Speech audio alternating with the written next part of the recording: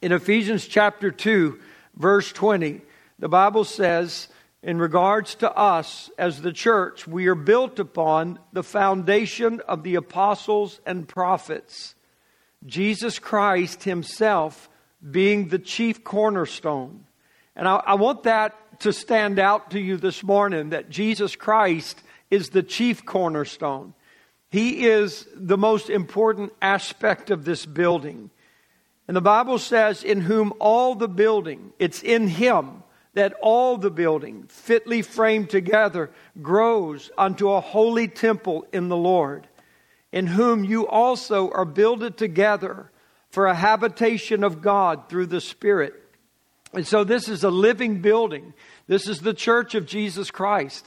And Jesus is the chief cornerstone. And in him, through him, we are fitly joined together. There's not going to be this fitliness, this unity, this cohesiveness apart from Jesus Christ. If this aspect of Jesus Christ is not found central in our personal faith and belief, then everything is going to become misconstrued in the church. And for the last 2,000 years, we've watched that history. We've watched how politics comes into the religion of Christianity. We find how hierarchy begins to assert itself within the church of Jesus Christ. And people become abusive and people become manipulative because Jesus Christ is not the chief and he's not the one that's being allowed to fit us together, and various opinions and various desires and various likes and dislikes begin to come into the church of Jesus Christ. And none of those things are to exist. Everything is supposed to be for him. Everything is supposed to be by him. It's all to him. And so I want you to be mindful of that. The church is the body of Jesus Christ. He is the head of this body. And so this church derives all of its life and all of its function and all of its purpose through and from Jesus Christ. The church does not exist in the thought of God apart from the revelation of Jesus Christ. And yet there are multitudes of people who consider themselves Christians or even consider themselves to be part of the church because they belong to a local denomination or a local congregation. But apart from Jesus Christ in the life, there is no church. There is no revelation of Jesus Christ, and there's no indwelling Holy Spirit. For the church, it must be Christ within you. This alone makes the church the church. Christ in you is the hope of glory. Therefore, where you find the church, you should find Jesus Christ. If anybody is looking for Jesus today, they should be able to go to any church of Jesus Christ and find him there. Not denominationalism, not professionalism, not politics. They should be able to find Jesus Christ, a way clearly made to him without all of the trappings of religion. The church is the body of Christ, and Jesus is to be preeminent when his Lord's people come together. This is what the church is when it's truly constituted. It is upon the ground of this that men meet with God and God meets with men. And apart from Jesus Christ, God cannot meet with men. Apart from Jesus, we can have no fellowship with God. It is absolutely impossible. The church in and of itself is not the answer. The church must be the habitation of God through the Holy Spirit. And apart from God's habitation, and I say this in your personal life, as you go out into the world, like we explained last week, the work in the church and the work of the church. If we're not going out into this community as the expression of Jesus Christ, then we have no hope to this world. We offer it no hope. We can give it no hope. But we should be an expression of Christ everywhere we go, in our workplaces, in our supermarkets and schools. Wherever we are, there should be a manifestation of Jesus Christ. And this was the difference between Moses and the occultic powers that were there in the courts of Pharaoh in Egypt. These occultic men had great power. They were able to call upon demon spirits and work magic and do powerful, powerful things through their incantations and fellowship with demons. But there came a point where what Moses was doing was separated from what these magicians could do. And the magicians had to admit that these men are the power of God. We cannot match what they're doing. We cannot continue to compete with them, for this is the finger of God. And they had to admit that. And so the difference in Moses and the magicians was the very real presence of God. And that presence of God worked in a supernatural way. Imagine if Moses went to Egypt with a doctrine and no power. And yet that's what seems to be occurring in our world today, is that Christians are going to attack the culture or deal with the world with a doctrine but no power. And the devil will laugh at your doctrine. He knows it better than you. And the devil will mock your doctrine. And the devil will trick you. But when God shows up, He exposes the devil and the darkness and the lies. And God reverses the situation through His supernatural power. The Bible talks about Jesus doing miracles. And it says in regards to Jesus, He said to the people, if you don't believe me for who I am, believe me because of what I'm doing. In Acts chapter 1, Luke writes to Theophilus, and he said, of all that Jesus began both to do and to teach. And beloved, I say that to us. When God is in the vessel, you're more than a mouth. You're a demonstration of power. You're a supernatural life. And apart from that supernatural life, I don't care what we call it, it's not the thought of God. It's not His intention. God intends for us to live in the power of the Holy Spirit. But religion and the flesh has broken us into fulfilling its demands rather than the Spirit's demands. You see this in Pentecost everywhere and in practically every circumstance. For the true lovers of God, Jesus is to have the preeminence. If you love Jesus, that's what you want. Your flesh does not. But your spirit wants this for Jesus Christ. And I want to go to the book of Colossians for the rest of our study today. Because Paul, in a very similar way to what he's been doing in Ephesians, also brings this attention to the body of Christ and to the lordship of Jesus. And so in Colossians chapter 1, verse 9, he says, for this cause we also, since the day we heard it, do not cease to pray for you and to desire that you might be filled with the knowledge of His will in all wisdom and spiritual understanding. This is the same thought that Paul had in Ephesians chapter 1 when he prayed that we would have the spirit of wisdom and knowledge in the revelation of Him. We need this knowledge that comes from the Holy Spirit. It doesn't come automatically because you're born again. You have to want this. You have to ask for this and desire this.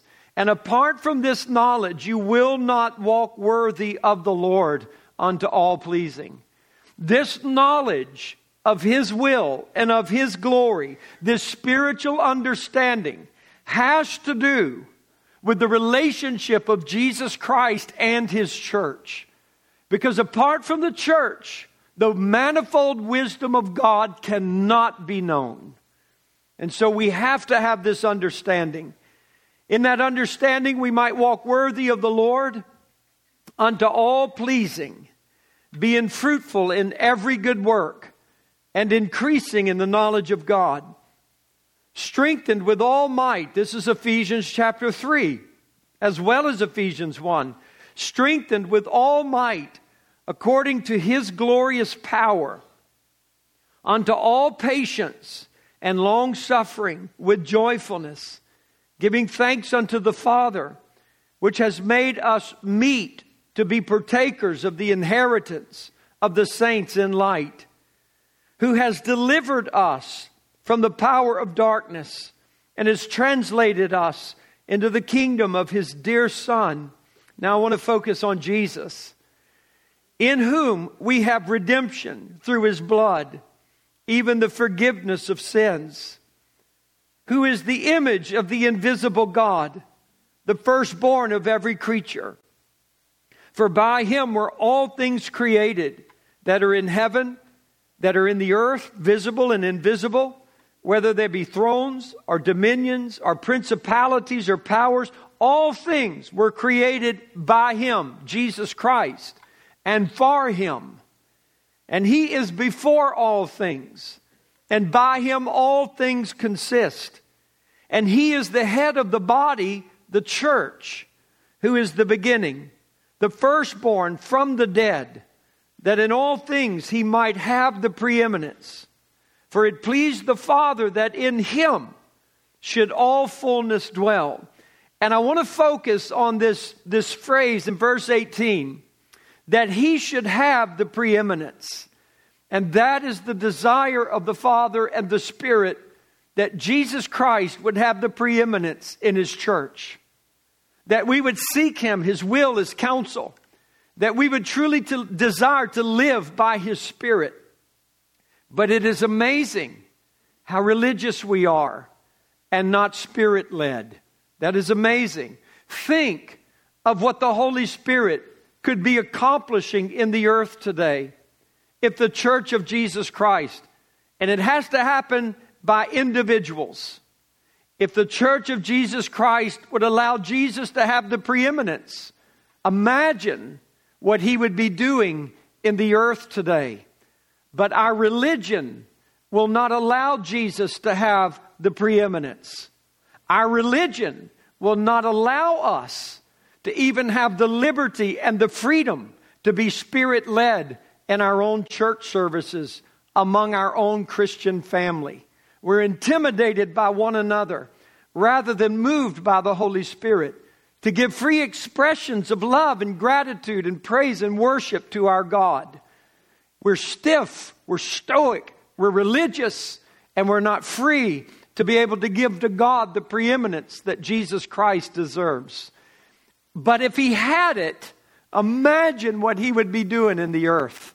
Imagine the devils that Jesus would be attacking in the streets of Baton Rouge. The demon-possessed that would be set free. The people in the hospitals that would be released because they were supernaturally healed. The people living in confusion. Christian homes are in absolute perplexity, struggle, defeat. All that is required is for Jesus to have the preeminence. But yet, He's not allowed to have that. But at any moment, by faith, we could submit to the Holy Spirit, and the Holy Spirit would grant it immediately. And the transformation would begin without denial. It would be absolutely incredible. So I want to talk about this Jesus who is to have preeminence. Jesus is to have the preeminence. And this Jesus Christ we're going to talk about. John was the last apostle to die. And John, one of the last books of the New Testament to be written, was the Gospel of John. And the Gospel of John was written by his own testimony at the end of the Gospel. He said, I write these things that you would believe that Jesus is the Son of God. Because Gnosticism had come in and so perverted the theology of Jesus Christ, the Son of God, the only begotten of the Father, that there were multitudes of people who were confused as to whether Jesus Christ was actually God.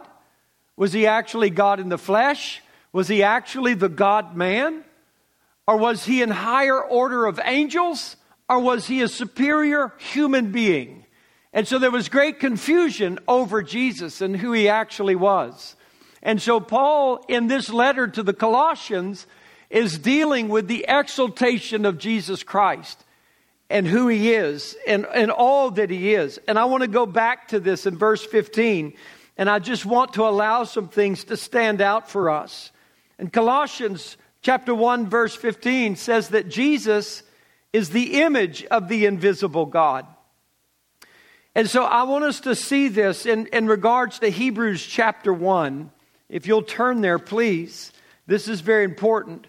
Now, I personally believe that Paul wrote the book of Hebrews. You could disagree with that. That's fine. But regardless, I do know the Holy Spirit did. And so in Hebrews chapter 1, it says this: God, who at sundry times and in divers manners spake in time past unto the fathers by the prophets, has in these last days spoken to us by his Son, whom he has appointed heir of all things, by whom also he made the worlds, who being the brightness of his glory and the express image of his person, and upholding all things by the word of his power, when he had by himself purged our sins, sat down on the right hand of the majesty on high. Now let me explain something to you, because there's a lot of false teaching going around today. But let me explain this to you. When we were created from the dirt. And God breathed into us the breath of life, and we became an immortal soul. Our creation was designed in such a way that we would have the capacity of friendship with God and intimacy with God. We were created in the image of God, and we were created to reflect the glory of God. But that Adam that was made 6,000 years ago out of that dirt in the garden is not like the second Adam, Jesus Christ, the Lord of glory. There is an absolute difference between the two. Because this Jesus Christ is the express image of God. The first Adam in the garden could not say to anyone, if you've seen me, you've seen the Father. But this Jesus could say to his disciples, if you've seen me, you have seen the Father. I am the exact replica, duplicate, expression, person of the Father. All that he is, I am. All that he does, I do. All that he says, I say. I am his expression in flesh. Jesus is all God and all man. He's not like one of us. He transcends us. And he is the heir of all things. He's the creator. He made the first Adam. He is not like that, but he is fully man. And that is the mystery of godliness, that God became a man. He sits at the right hand of the majesty on high. And a man, the man Christ Jesus, literally does. But being made so much better than the angels, as he has obtained by an inheritance, obtained a more excellent name than they. For unto which of the angels said he at any time, you are my son, this day have I begotten you. And again I will be to him a father, and he shall be to me a son. And again, when he brings in the first begotten into the world, he saith, let all the angels of God worship him. God will not allow anybody to receive worship but God. He's the first begotten of the Father. Adam in the garden was not. But Jesus Christ is the eternal Son, the eternal God, who was begotten in the flesh. He's the first one and the only one begotten of God, unique, born of the Virgin. And of the angels, he says, who makes his angel spirits and his ministers of fire. But to the Son, he says, your throne, O God, is forever and ever. A scepter of righteousness is the scepter of your kingdom. You've loved righteousness. You've hated iniquity. Therefore, God, even your God, has anointed you with the oil of gladness above your fellows. And you, Lord, in the beginning has laid the foundation of the earth, and the heavens are the works of your hands. And this God, this Father, this Son, this Holy Ghost are the Creator, is the Creator of all things, who has made all things. In chapter 2 of Hebrews, verse 9. But we see Jesus, who was made a little lower than the angels for the suffering of death. That means he became a man. crowned with glory and honor, that he by the grace of God should taste death for every man. For it became him, for whom are all things, and by whom are all things, and bringing many sons unto glory, to make the captain of their salvation perfect through suffering. For both he that sanctifies and they who are sanctified are all one. For which cause he's not ashamed to call them brethren, saying, I will declare your name to my brothers. In the midst of the church will I sing praise unto you. And I thank God that this Jesus Christ, who is to have preeminence in his church, is the living God, the creator of all things, who became a man.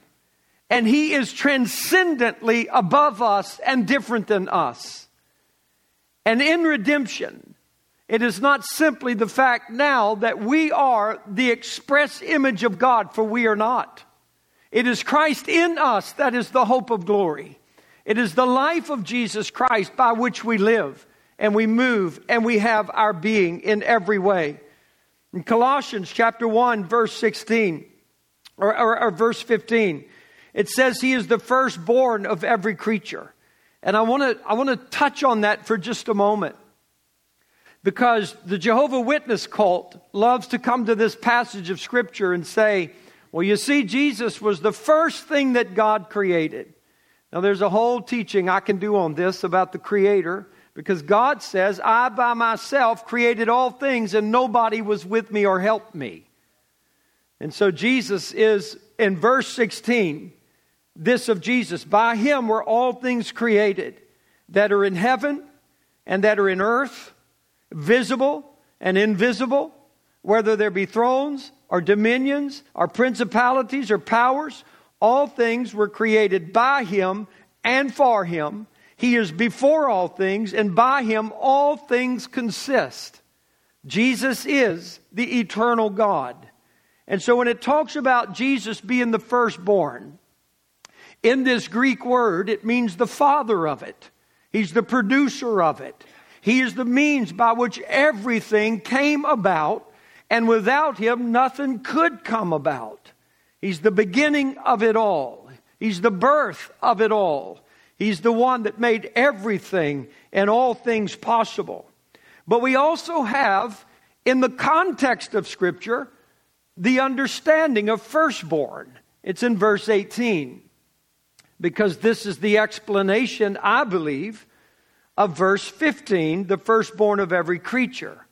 In verse 18 it says, he is the head of the body, the church, who is the beginning, the firstborn from the dead, that in all things he might have the preeminence. And so here we have that word again, firstborn.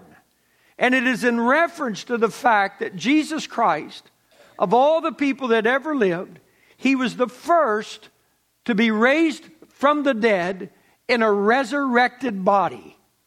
Nobody else yet has been raised like Jesus has been raised. Though many people have come back from the dead, they came back in flesh and blood bodies only to die again. But when Jesus was raised from the dead, he was the firstborn from the dead. Meaning, he came out of that grave, not with a flesh and blood body, but a flesh and bone body. A body that was totally unique and different from any other human that has ever lived. Now, we anxiously await in the rapture of the church and the first resurrection, we anxiously await to be clothed upon with a body like that. We're going to receive new bodies of flesh and bone like the body of Jesus Christ. But he's the first one, and he's the firstborn. And what that constitutes, that I've been trying to share with you for weeks, what that constitutes is there is a new creation in the earth. There's a new man that is now on the earth that had never been here before, and it could not be here were it not for the death, the sacrifice, and the resurrection of Jesus Christ. He is the firstborn of that. He's the head of that body. And that body is the church. And that church is a new living man walking in the earth. And Jesus is the chief cornerstone of that man. He's the life of that man, the power of that man. And apart from him, there is no church. Therefore, he is to have the preeminence. He's to be living in it, operating in it, acting in it, and working through it. And this is particularly what Paul is bringing out in Colossians 1:15 through verse 18. Just very quickly, if you will, turn to 1 Corinthians 15. And I wanted you to just see very quickly something that Paul writes about this resurrection of Jesus. He says in 1 Corinthians 15, verse 20, he says, "Now is Christ risen from the dead and become the first fruits of them that slept." So he's the first. "For since by man death came, by man came also the resurrection of the dead. For as in Adam all die, even so in Christ shall all be made alive. Every man in his own order, but Christ is first. And afterwards they that are Christ at his coming." That's the resurrection that we are believing for and anticipating. And he says in verse 42, "So also is the resurrection of the dead. It is sown in corruption, it is raised in incorruption. It is sown in dishonor, it is raised in glory. It is sown in weakness, it is raised in power. It's sown a natural body, it is raised a spiritual body." There is a natural body, there is a spiritual body. So when Jesus went into the grave, he came up in power. And he came up in a spiritual life, in a spiritual body. Meaning that it's not blood that sustains the resurrected body. It is the Spirit of God that sustains the resurrected body. Our blood does right now, but in this new body, it is the Spirit of God. The cross of Jesus wiped out the old order of Adam and his race. When the Lord Jesus rises from the dead, he rises not as a member of the fallen Adamic race, but he rises as the first begotten from the dead of a new species of man altogether. It is a new creation, Paul says in 2 Corinthians 5. Not a renewed creation. It is a new creation. Something that has never existed before has come about from the resurrection of Jesus Christ. And those of you that get it, you're the one that's privileged and blessed to be a part of his body and Jesus to have the preeminence in your life. That is quite a fantastic thing. That Jesus Christ, the Son of God, became man, lived and died to take away our sins and to make the weak strong, to make the dead live, to make the bad good, actually lives in you. And you want him to have the preeminence in your life. Praise God. Not content with religion. I want the Spirit of God in my life. And this is the beauty of what Jesus Christ has done. It's not simply religious people trying to imitate the good deeds of Jesus, but it is a new birth and you become a new creature. This is so extremely important. So I want to say this, repeat this. Jesus is God. And he's God become a man. I know that's elementary in your hearing, but I don't know how much we by revelation grasp the actual fact of that. If we did, we would give him the preeminence. And so he is God. He's preeminent. He's not just another voice. He's the voice of God. God spoke in times past by the prophets and the apostles, but he has in these last days spoken to us by his Son, and there's no other voice coming. No other. Every voice of God today is an echo of that voice. And don't listen to another. Listen to no other voice. And you have in your possession one of the greatest things that God could ever give to mankind, and that is your Bible, so that you can discern the voice of Jesus Christ from the voice of devils. You can check everything out by the Word of God. Is this so or not? Because Jesus Christ, his voice never contradicts this book. They are synonymous together. He's not like us. He's not like the false teachers. He's not like those who are promoting themselves. He transcends us. He is above us. He is the reason we are here. He's the reason we exist. And He's the reason why we have a hope. I want to close with this. And Carl, I don't know if you're going to be able to come down and help me. But I want to close in this. It's something that I wrote yesterday morning. Felt a need to send it to the pastors that I'm in fellowship with around the country and the world. I received so much positive feedback from this. I was astounded at how much the pastors and ministers in our world today were in desperate need of something like this. I must have sent this out to over 300 people. This is what I wrote. A stirring is within me for the simplicity and beauty of Jesus. The highest occupation of the Holy Spirit is the exaltation of Jesus. My heart craves this Pentecostal work of the Spirit in the earth today. However, I am grieved at what I see going on among pastors and the horrific complications of apostolic prophetic ministry. Much of what is preached today is about your breakthrough. And it's the same people every week who are getting their breakthrough. Or it's the same people every week who are being delivered. When is it ever going to work?